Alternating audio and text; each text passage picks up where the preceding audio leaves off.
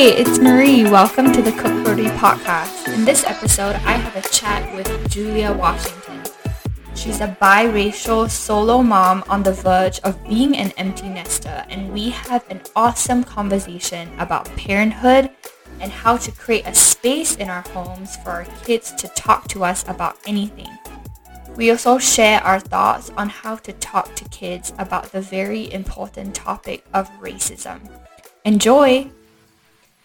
Hi, Julia. Welcome to the Cook Rotary podcast. I'm so grateful to be able to have a conversation with you today. How are you?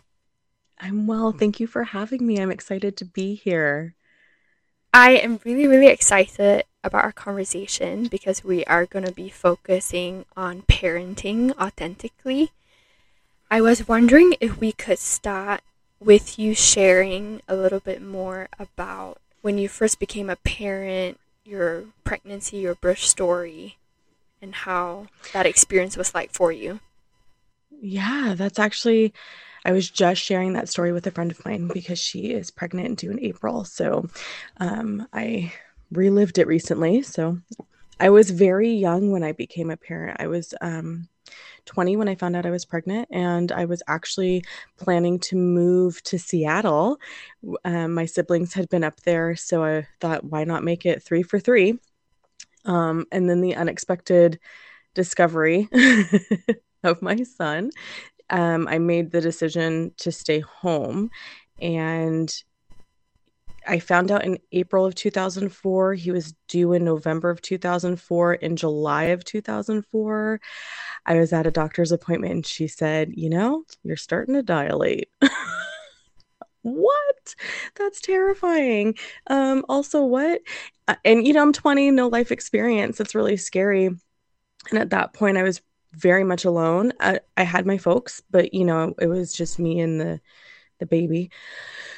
And then a few months later, I was told I needed to stop working and I needed to limit my activity. I was very physically active. I was doing yoga. I was working out. I'm not extensive working out. I modified my workouts, but still didn't do that because I needed to save. At that point, I had dropped out of college. I had dropped out of college prior to getting pregnant, but I had been out of college for about a year at that point. So I didn't stop working. And then one weekend in October, I fell and it was like, no big deal. I'm fine. And then 2 days later, I'm in the hospital. And then 3 days later, he was born. And it was really scary because those last 5 weeks, you do so much preparation. And I didn't get any of that. It was, the first couple hours in the hospital, it was, okay, well, we're not sure you're in labor. We're going to monitor you. Let's keep you overnight. Let's see what's going on. Let's test. And then by Monday morning, it was, okay, you're definitely in labor. We've called your doctor and we're going to figure out what's going on. Prior to that, at the last appointment I had, my regular appointment, my physician, my OB said, well, he's facing the wrong direction. So I want you to work really hard these next 5 weeks, work with your yoga instructor to try and work on, getting him to flip. P.S. I was 145 pounds. And I'm 5'5", so it's not like there was a whole lot of space. And so that was the plan, was to try and get, him to be facing the correct way so we could have a safe delivery. And 2 weeks went by and he was born, so we never had that opportunity, so we had to have an emergency cesarean.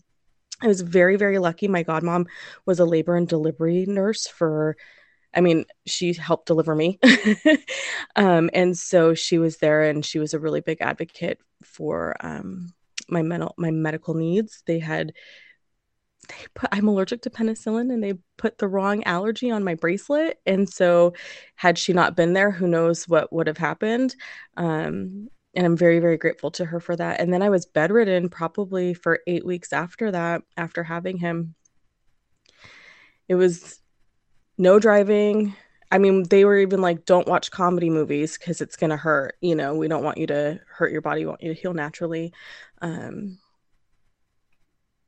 But yeah, he was just a tiny little nugget. They were worried that he wasn't going to be fully developed, and they were very concerned about having, so I had to deliver at a very specific hospital because they had a neonatal care unit there. But he came out okay. Everything came out okay. It's like I keep telling him he was meant to be here because he's defied all the odds. Because I was on birth control, and and he still showed up anyway. And I had sort of all these series of unfortunate events, and they were concerned about him not being healthy. He was healthy. So it was very years later I can think about it now and not feel scared, but I was fit, I was healthy, I was young, and to be a high risk pregnancy, that's really, at 20, that's really scary. But thankfully I had my parents, and they were really, really big support. I mean, it took them a while, but they ended up being very loving and supportive because we were not a married couple. My child was very much a surprise. Do you remember how you felt when you left the hospital with your baby? Really scared because his dad and I hadn't talked to each other. I'm in the hospital. We're trying to figure out what's happening. My best friend at the time dials the number of a close friend of ours to say, "Hey, Julia's in labor." And who answers the phone? My son's dad. And I hadn't talked to him in months. So it was very scary because I just didn't know what to expect. I didn't know what was expected of me. I was still barely an adult myself. I had all these big plans to move to Seattle. I was going to get a job at a paper. I was going to live that starving artist life. I had some inheritance money from my grandfather that I was going to live on while I tried to find a job. And that was my big dream, was to start out in Seattle and kind of work my way back down to LA. And I had these huge, I mean, I watched award shows dreaming of what my speech would be and what show would be what got me my win, right? And all of that just kind of became very cloudy and fuzzy. And what does it mean now? I have no employable skills. I'm a college dropout and have this like dependent child. Like, what am I going to do? Cry a lot in the beginning, but I feel like that was normal. Oh yeah, definitely crying with your baby is normal. Yeah. I And he was 6 pounds, 13 ounces. So it's like small. Just like, this is a small human. What do I do? And we can't talk to each other. And how am I gonna? And my mom's advice was, you're gonna instinctively know. And I thought, okay. And then I didn't instinctively know. And so it was like, okay, don't panic. Just pretend like you know what you're doing. Yeah, definitely the beginning, the newborn stage is, whew, I I feel like I'm still kind of recovering from that stage. Mhm. My son is almost a year old, and it was really tough. And when I talk to my friends who have children themselves, I always like to ask them what was more difficult, 0 to 1 or 1 to 2 or 2 to 3 kids, and majority of them always say 0 to 1.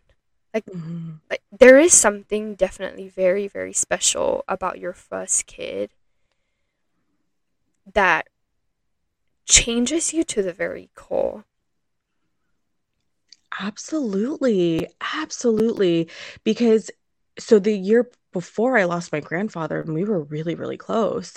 And I was still kind of in grief with processing that grief when I found out I was pregnant. I literally found out the day before the 1 year anniversary of losing my grandfather. And so I thought, at one point I thought, this isn't a coincidence. Like, something's going on because, you know, I was taking precaution. We were doing what was, all the safe things to not procreate. Still happened. And so there's so much about my kid that reminds me of him. It's wild. Oh,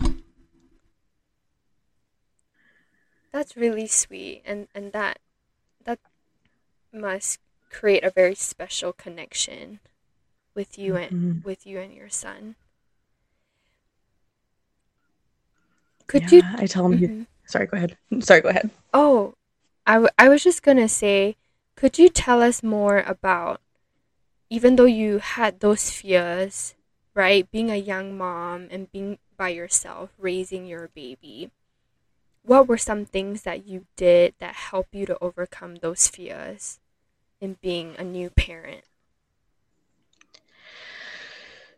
The main thing I did was, okay, you're a person, I'm a person. We're in different places in life, so I'm just going to talk to you like a person.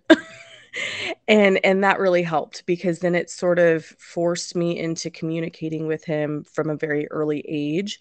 I think a lot of times when we have small children, especially when we start having multiple small children, it's very easy to forget that they are a human being, and so it's very easy to dismiss them.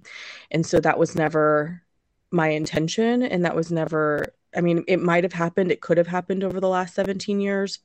However, it was never intentional.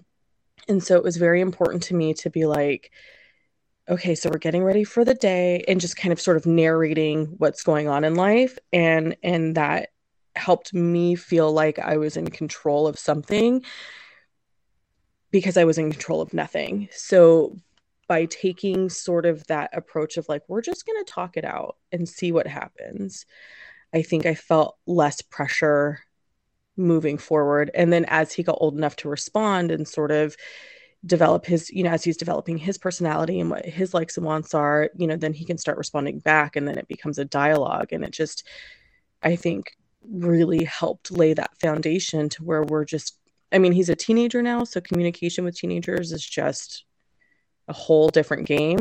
But it's not like, when I reflect on my teenage years, I didn't tell my parents anything. It was tight-lipped. I'm fine. Everything's fine. I'm going to my friend's house. Why do you need to know what friend? Whereas, with me and my son, it's, how was your day? Oh, it was good. I have homework. A funny thing happened today, or this happened today, kind of stuff. There's not a whole lot of like having to pull out conversation from him. And I think that's because from the beginning, I just talked to him.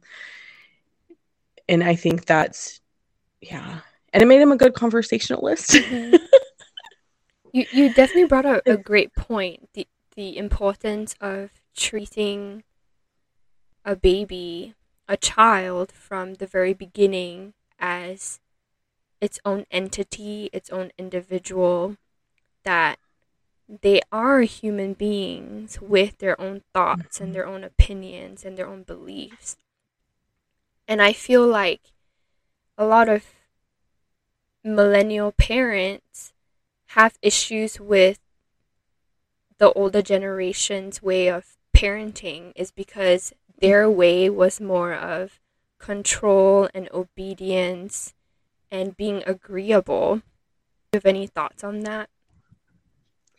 Oh, I have lots of thoughts on that. I was definitely raised by boomers, and I was definitely expected to be agreeable and to do what we were told and to not argue. And unfortunately, that's not who I am. That's not my personality. My siblings and I are all very different from each other. And when I became a parent, I realized there's nothing wrong with treating your children differently because they all have different needs.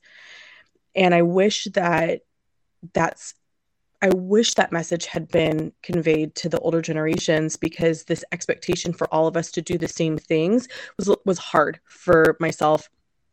I assume it was hard for my brother too, based on the trajectory of his life, but I'm not sure. But for me, it was hard. There's certain things about the education system that were hard for me to navigate, and the expectation to try and do them, and then the lack of understanding of why I needed an alternative.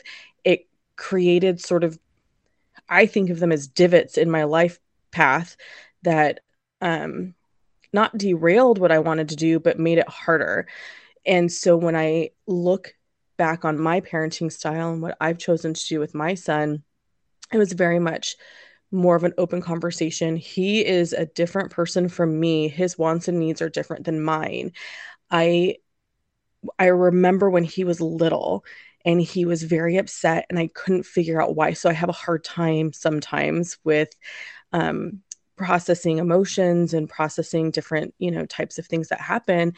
And my mom was like, honey, do you need a hug? And he said, yes, I need a hug. And physical touch is not my love language either. It's not a thing I enjoy. I don't necessarily like being touched. I have to have a very deep relationship with that person already. And so that was a hard transition for me because I didn't realize that him being upset, giving him a hug would make him feel better. He was probably 5 when that happened. So then it was work for me. So now I have to meet him there, right? It's not only grandma can give that to him. That's not fair. So now it's me saying, okay, honey, do you need a hug? And then be okay with hugging. And now I hug him to death and it drives him crazy. But it's little things of I was never met where I am as a person with my parents. And, they're not terrible people. I don't want to paint them that way. It's just different parenting styles. And so for me, it's okay, what are my child's needs? Where do I meet them? And how do I support them and love them through? So that way we can sort of reduce the pain that could potentially come, because that old adage, parents just don't understand and my parents don't get me. I feel like that's unnecessary if we recognize who our children are and pay attention to who they are becoming. And then they will understand. Then parents will understand and will love you through those things. But when you start like tying in personality disorders and things like that, it's a whole different ball game. And I think the expectations in parenting too, right? So telling parents this is a human, they're not going to be a pretty little dolly that you can dress up and do all these things and expect all of this from. That may happen or it may not. And we don't do enough of that pre-conversation when it comes to having kids either. Like, what are you going to do if your child doesn't have any of your interests? How are you going to try and relate? Like, what are you going to do if your child makes a decision that is completely different from what you would do? Like, how would you love them and support them? And just different things like that. We don't have those conversations. And I think that's where a lot of the hurdles and burdens and beginnings of trauma can happen. I agree because from my life, I've seen how a lack of compassion in the home has created unnecessary pain and trauma that could have been avoided if Mm-hmm. adults were willing to have compassion for themselves so that they could have compassion for other people. And I think it's Yeah. wonderful that you do model that to your son, even though he is now in a different stage in life in terms of his development, because as we know, babies, toddlers, preteen, teenagers, they all have their different challenges, but yet something they all need is grace and compassion Yeah, and someone to meet them where they are. absolutely. Because it's hard. It's scary. I mean, 16 years on this planet isn't enough to figure out everything. And the expectation for these teens to act like 40-year-olds is just not okay. Your brain's still developing, you're still figuring out, you're still learning. And another aspect of parenting that we don't talk about is sort of that detangling from. So you spend all these years investing in your child and making decisions you hope are good for them, and you develop this relationship, and then there's this separation that has to start happening if you want them to go to college, or if they want to move out or move away. Your relationship is going to change. It is inevitable, but there's no guiding manual. At least I haven't found any yet, because I am definitely going through that process of like, what's my life going to look like in a year? How am I going to cope? I've been a mom since I was 20. My entire adult life has been caring for somebody else. What does that mean now that he's going to college? What does that look like? And I joke that I just cry every day because I think about him leaving me, but not in it's half a half truth, because again, my entire adult life has been a parent. What does that mean? I've never not had to care for somebody else. So I have no idea. Whereas my friends who all had kids in their 30s, know what it's like to be an adult and how to care for themselves and how to manage things themselves as a single, and they had to learn to transition how to do that as a married couple and then a married couple with kids. That's not true for me. It was, oh, I'm a parent. Okay, what do I like? What do I don't like? How am I navigating this? Okay, I've got it. I've got it now. I've got it down. I figured it out. Okay. Now that I figured it out, it's ending. What do I do now? And it's really scary. And so I try really hard to open up that door to have those conversations about, like, these are some scenarios that could happen, and being more open about my own life, my finances. I used to hide dating from him. I'm not doing that anymore because I want I I wouldn't say he's had a sheltered life. There's nothing about having a non-present parent who comes in and out of your life that creates an unsheltered life. But there are some things that it was like, we don't need to worry about those things right now. So they don't need to be present for you. And now I'm slowly starting to like bring those things in, like dating. So he can kind of see like it's okay to, figure out what kind of dates you like, and who what kind of people you'd like to date. Like it's like finding a job. The first one isn't always going to be the right one, if unless you're lucky enough to find the first one being the right one. And it's always been, okay, here's where I'm coming from, kid. And if he wants to challenge that, we're at a point now where that's okay, because he's becoming an adult. And isn't it our job as parents to help guide our children into adulthood so they can be successful for them? Not successful like on a universal level of like, you go to college and you get wealthy and you have a job and you do all these things, but what does success look like for him? So it's my job to figure out how to help him build that foundation so when he leaves my house, he's prepared. Julia, if your son was a part of our conversation right now, what do you think he would say if I asked him what the best advice you've given him is? Oh my gosh, that's a great question.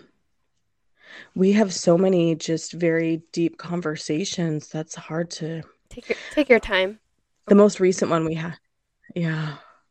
The most recent one we had, because he's going off to college, and a lot of people are giving me a hard time about being supportive of him wanting to go into the creative arts industry.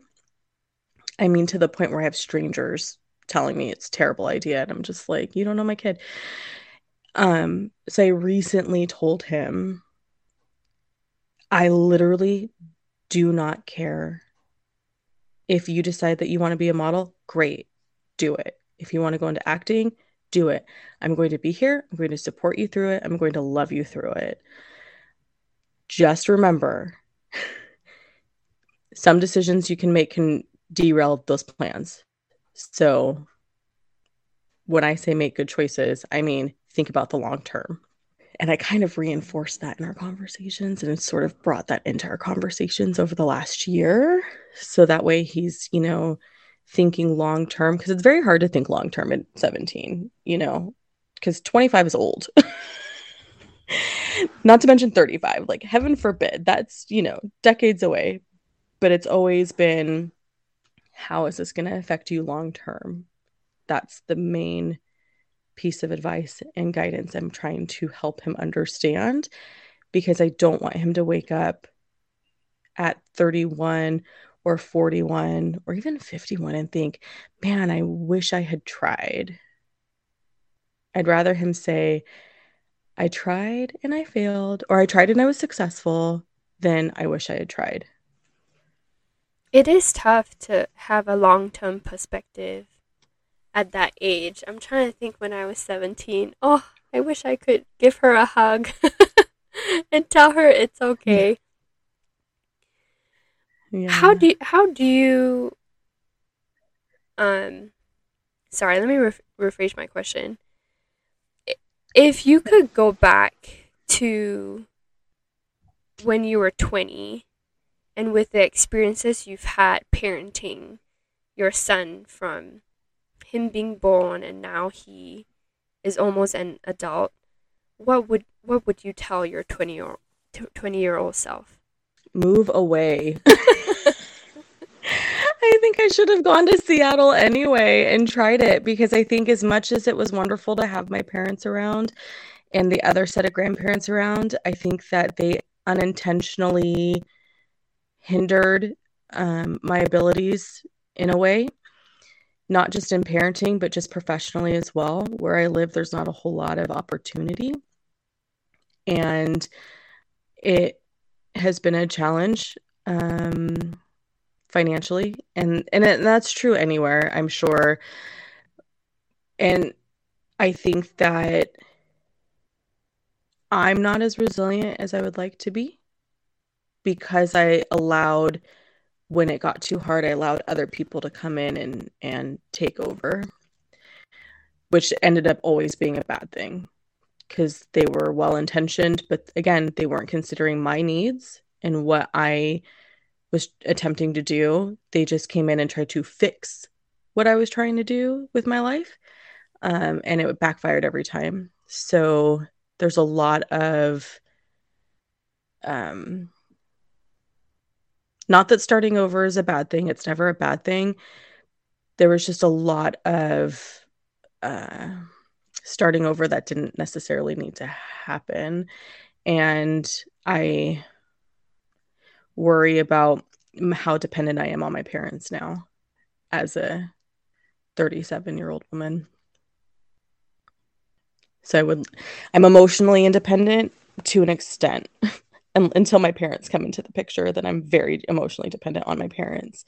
And I think that's a construct from the last 17 years. And I'm seeing it now, and I wish I'd put a stop to it then. It is tricky because it does take a village to raise a child. But then what do we do when our village may not be reliable, may not be emotionally stable? Very conditional. I mean, there were years where it was conditional, and it was just like, I am not equipped to handle those conditions, and a lot of reaffirming of like, I think you don't know me right now, and I'm wondering if you ever knew me, and I'm very concerned. And not to say that my parents never knew me, but I think that they had expectations, and then there was what I was. How has your relationship with your parents changed while you were raising your son? Because I assume they've been there the whole time. Okay. Yeah, they have been. I actually kind of love it, because my dad is my son's favorite person, and that makes me so happy, because my dad is they are really good people. It's just recognizing and realizing that we're very different in our approaches and our life experiences, as well as generational. I mentioned my parents are boomers. When I was younger, I'm the youngest of three, and so there was very much the baby of the family mentality. My siblings would say that I was spoiled. I was not spoiled, okay? Not all the youngest children are spoiled. But our family dynamic changed dramatically when I was 12, because my dad had a stroke, and I remember it as him almost dying. I don't know if that's the truth in the situation, because there was a lot of secrecy about what was going on because I was 12. And I don't know if it was intentional, or if they're, again, back to the whole, like, Julia probably can't handle it. She's a kid, which I think it would have been better served to like share the experience of what the truth and the reality was happening. And so that changed the family dynamic. And then just struggling through that, not fully understanding what was going on. I think now that I've gone through years of therapy and now that I've gone through my own reflection, I'm realizing now that I think what was going on, all these things I was trying to do and change, I wanted out. I wanted out of the house. I wanted to go somewhere where I could grow, because I wasn't feeling like I was growing. And I can say that now. I don't think I would have been able to identify that even 10 years ago. And so Here I come at 20. I'm like, I'm going to get out. I'm moving to Seattle. And then I self-sabotage, apparently. That's a thing that I've done numerous times over the years. So then it becomes this sort of crippling, well, you need us. You need us. You can't do this alone. You need us. And just hearing that message over and over and over again, you start to believe it. And then I kind of got comfortable with living at home. I was paying a very small amount of rent. I was working multiple jobs, and it was just very convenient to be staying with my parents and just kind of living there. And so we created sort of this healthy dynamic. And it wasn't terrible. I shouldn't say it was terrible, because it was pretty good. My dad worked a lot growing up, so he missed a lot of our lives. So he got to experience a lot of that with my son, and I'm really grateful for that. But then we had this sort of family situation happen. My brother and I had a falling out. It wasn't healthy, and my son and I were no longer safe, and that really changed the dynamic for me and my parents. It went from, you told me I was supposed to need you, and now I'm asking you for help, and you're saying it's not our problem. That was hard, because I 28 at the time, still not fully equipped to handle big life stuff, because I still kind of lived in this bubble. And here we are 10 years later, and we're in a place that I think I spent 2 years not talking to my parents, but I still let my son spend time with them. And I want to say probably 2012, I started talking with them again, and we started kind of healing again, because I had moved out and I had gotten my own place finally, and we were in our own space. And now I actually had that literal option to shut the door and they couldn't come in. And that made a huge difference, and things have gotten a little bit better. It's still not the same as what it was when we were smaller children. And I think I crave that. I think I miss that, because I don't remember it being a situation. I don't remember the bad stuff the way that my mom does, but I think that from childhood. But I think that more recently, I've been thinking about this a lot, because my parents are in their 70s now. It's that moment of like, oh my gosh, like, not only who am I without my kid, who am I without my parents? Because I've never left. Yes, I got my own place, but I've never actually left. Minus those 2 years, we talk every day. So now it's like, I think I need to like figure out what it's like to have parents that are not everyday parents, because I'm grown. I'm dealing with not becoming an everyday parent. I need to let my parents not be an everyday parent. But also, I'm battling that, do they even want to not be everyday parents? Because they keep reeling me in, right? They keep reeling me in, and I just don't. It's a weird. And so because of all those things, I won't do that with my son. I'm not gonna like put that it's not codependency, but it's definitely like I'm comfortable there now.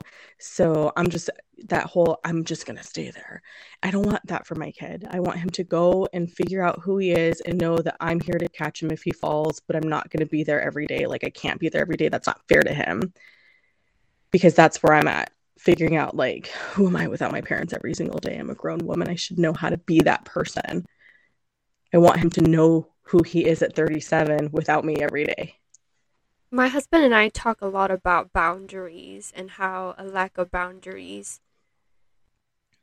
does affect family dynamics. And in Chinese culture, which is the culture that I grew up in, it is very common for families to be up in your business. And it's funny, because I've tried to talk to my family about boundaries, and they're like, don't share your Western ideologies with us. Because they are comfortable. They are comfortable with the door wide open, people coming in and out. I grew up with my grandparents living with us, and my uncles and my aunts and my cousins would be at our house several times a week, every week for years. And I thought that that was normal. And when I got married, and I married an American who was like, we need our space. And I'm like, what is that? And so it's been an interesting experience, my husband and I navigating two different cultures and we have the same goals, right? Like, we want our home to be safe, and we want our son to see us as trustworthy people and for him to have his own identity, but at the same time navigating race and different cultures in a very multifaceted society, which is the United States of America. I was wondering if we could talk about the importance of having discussions about racial issues with our children in 2022. Absolutely. So my father is Black and my mother is Italian. And they've been married for 50 years. So that has not been an easy road for sure. And so I'm not fair skinned, but I'm the lightest one of all my siblings. So it's a little bit harder for people to recognize and identify. They just misidentify me all the time. What are you is the question I hear the most. And when I had my son, I said to his father, it's like, look, this is a dice game. We don't know what shade this child's going to come out. We have no idea who he's going to take after, but I just need to know that whatever comes out of my body is yours. So I don't want to deal with the whole accusation of whatever, because that could have been a thing. And he, came out a very tan baby. Very cute. He's very cute. And then as he got older, it became very clear, like, oh, we're going to have to, not to have the same I don't have to have the same conversations with him that my folks had to have with us, but we still had similar conversations because it turned into the talk of like, no one's going to know that you have a connection to the Black community by looking at you. There is some sort of intrinsic thing within the Black community that even if you're light, they still kind of are like, you're one of us. And they may see that in you, but they may not know. Also, Grandpa's Black. And so people may not believe that Grandpa is your grandpa. And so when that happens, you need to know that it's not about you, and it's not about what our family is. It's about those people's perceptions and what their beliefs are and what they think is supposed to be family. And so we kind of grew up having those conversations around the table as a family, because my father was in law enforcement as well. So there was a lot of disconnect between what was happening in our community compared to what was happening nationally, especially in the 90s in the States. And so just always around the table discussing race and race issues and gender issues. My mom was very much, a feminist in the sense of like, she fought for her career. She fought to be educated. She fought to have the career she wanted and the value that she brought to her work. So I didn't stop doing that just because I had a kid. But it was having to modify it to make sure that we were having that conversation in a way that they could understand, or that he could understand, and making sure that whenever something happened in the real world, he felt like he could come home and talk to me about it, because that's the hardest part, is coming home and not having somebody to talk about it. And my parents have always been very open in that way, especially when it comes to, because we didn't get blatant racism, or I shouldn't say we didn't. I didn't. My brother has. He's the darkest one out of all of us. And so the conversations are different for each child, which leads me down. It's so interesting that my parents were able to modify the race conversations per child, but couldn't modify any of the other types of conversations per child. So I don't know what the disconnect there is, but that's fascinating to me. And now my son sees it, and we have those conversations. And when we see things happen in the news, we talk about it. I always lead with, how does that make you feel? That's I try to lead with that, and then walking him through it. And then if he says something, or if I say something, we're in a place now where we can challenge each other's beliefs, because I'm an older millennial. There are things that are archaic about older millennials, because we're sort of, dusting off the old world. And I appreciate that, because because he's forcing me to stay in a position of growth when it comes to those types of challenges. And I'm grateful to him for that, because I see with our older generations, it's not to make it a gross generalization, but I've noticed in my experience with our older generations, there's this unwillingness to learn and understand what the next generation is saying. And I don't want to be that person ever. That's like, it's like the most frustrating thing I think about being in your mid-30s is you have to deal with that. I'm sure it's frustrating at 20 or 16 or what have you. Especially the summer of 2020, we had a lot of conversations in the house about what was going on and our concerns for family members who are darker shades than we are. And then also, it unearthed people we had known for years that we thought were that we thought didn't have any sort of racial prejudice because they've never demonstrated it. And then the summer of 2020 happens and you learn new levels of them and you have to make that decision. And so when I learned those things about friends, instead of talking about it to myself, I worked through it with my kid. Okay, so this friend said this and it makes me feel this way. And I don't know where I'm at with it. I don't know what I'm going to do about it. I don't know if I should confront them, but here's where I'm at with it. So again, bringing him into the thought process of how I got to the conclusion. And that's just what we do in our house. And I think people are so scared to talk about race. And that's so fascinating to me, because in our family, we have to talk about it. We just, people don't believe that my mom's my mom. People don't believe my dad's my dad. So we have to talk about race all the time. It is a hugely defining factor of my life. I wouldn't even know what to do if that wasn't part of my life. Why do you think people are afraid to talk about race? I think they're scared to find out what's deeper within them when it comes to it. There's a lot of, you can be upset and saddened by the past, and there's this fraction of people who feel like they're the ones currently being attacked for it, even though they, quote, had nothing to do with it. Sure, fine. At the same time, there's still a level of privilege that a certain group of people are benefiting from, and all anyone who is a person of color is asking for is that you acknowledge that and acknowledge that this isn't an equal and equitable society. And then there's the fear. It's fear. At the end of the day, it's all based in fear. With the banning of books and the banning of types of history we teach, or not even types, of just parts of history that we teach, there's a fear there.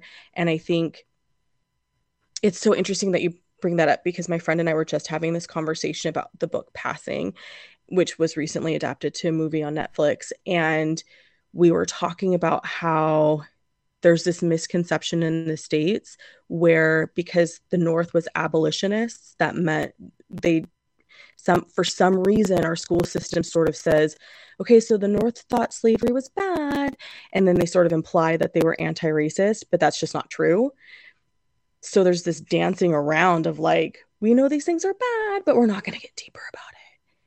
And I think because nobody knows how to talk about it, and because of fear. When we let fear define us and guide our choices, I think that is how society decays. And raising children in homes where there is open communication and people are not afraid to disagree or say something maybe just different you know, Mhm. because my husband and I did grow up in completely different parts of the world, and in Asia, it's interesting because in a lot of Asian countries, there people are racist towards light and dark skinned people. My grandma grew up in communist China, and my dad is white and my mom is Chinese. And I remember being a kid, I was like 6 years old. My grandma would do my hair every day before I went to school. And there was this one day she was doing my hair and she was like, "Marie, you're so beautiful." And I was like, "Thanks, Grandma." And then she said, "You're so beautiful even though you're only half human." Because in Oh my communist gosh. China, that's what they were taught in school, that the Chinese race is the purest race and everyone else is either like a devil or a ghost or basically not human. And Wow. being so young and hearing that, it really, really scarred me. And for a long time, I was Mhm. ashamed. I was just ashamed that my dad was different, that he was an American, he was a Westerner.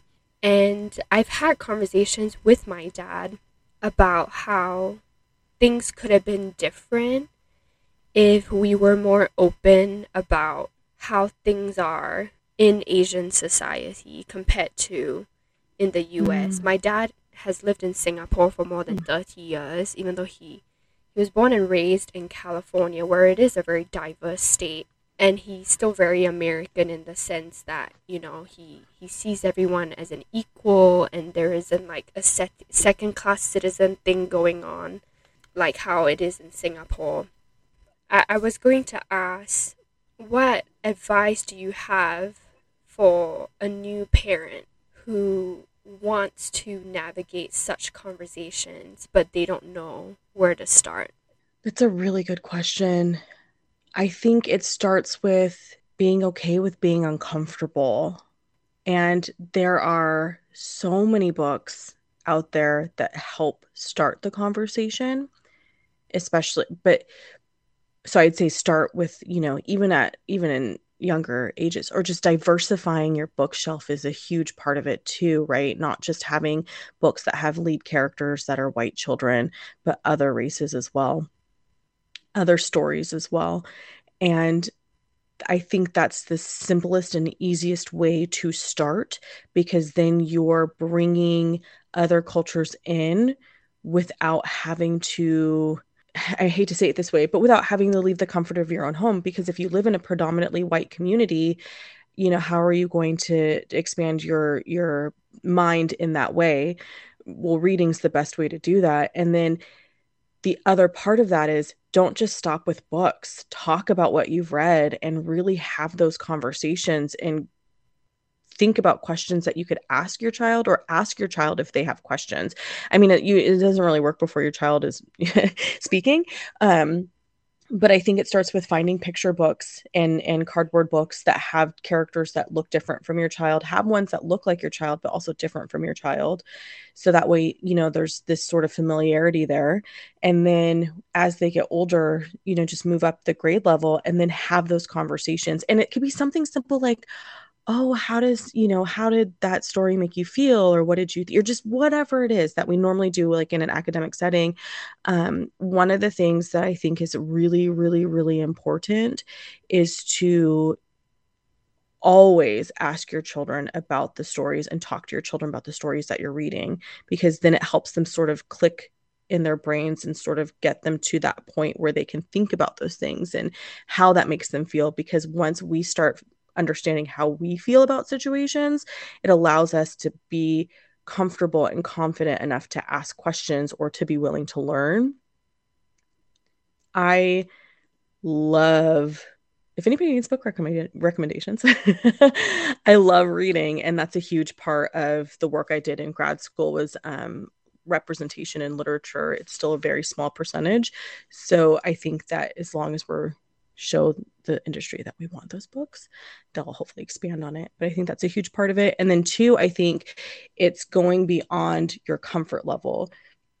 So if you're not comfortable with those conversations, or if you're scared, to have that conversation with your child. There are books out there, there are authors out there who are tackling those topics. And if you're not a reader, that's okay. There's audiobooks, because it's like a podcast, right? that you can listen to most of the time as well. But I think it's, even if you're scared about what your child's going to ask or to what your child's going to think or believe, you still have to get through it, because that shows your child it's okay to be scared and it's okay to work through that fear. Julia, thank you so much for joining me today and having this conversation. I've definitely learned a lot, and I really, really appreciate you. Thank you so much for having me on the show. I really enjoyed it, and I loved learning more about you as well. Could you share with listeners where they could learn more about you? Yes, I spend a lot of time on Instagram, maybe a little too much time on Instagram. You can find me at the Julia Washington, and I talk a lot about books. I talk a lot about, I'm actually currently working through my emotions on parenting through Instagram because my child is moving to college. But that is where you can find me. I love connecting with people online. I love talking about books with them. I love talking about parenting. And TV and movies, and Instagram is my home. Awesome. Thank you so much, Julia. Hey friend, thanks for listening. This conversation actually reminded me of how I used to live in the past and how my dreams felt so far away. Maybe you felt like this before, or you feel like this right now. I just want you to know that you are not alone. As a coach, I help people from toxic families get unstuck and live their best life. If there's a gap between the life you're living now and the life you really want, let's have a confidential conversation, just you and me. This is what I do all day, helping people who've been through loss or abuse or toxic situations.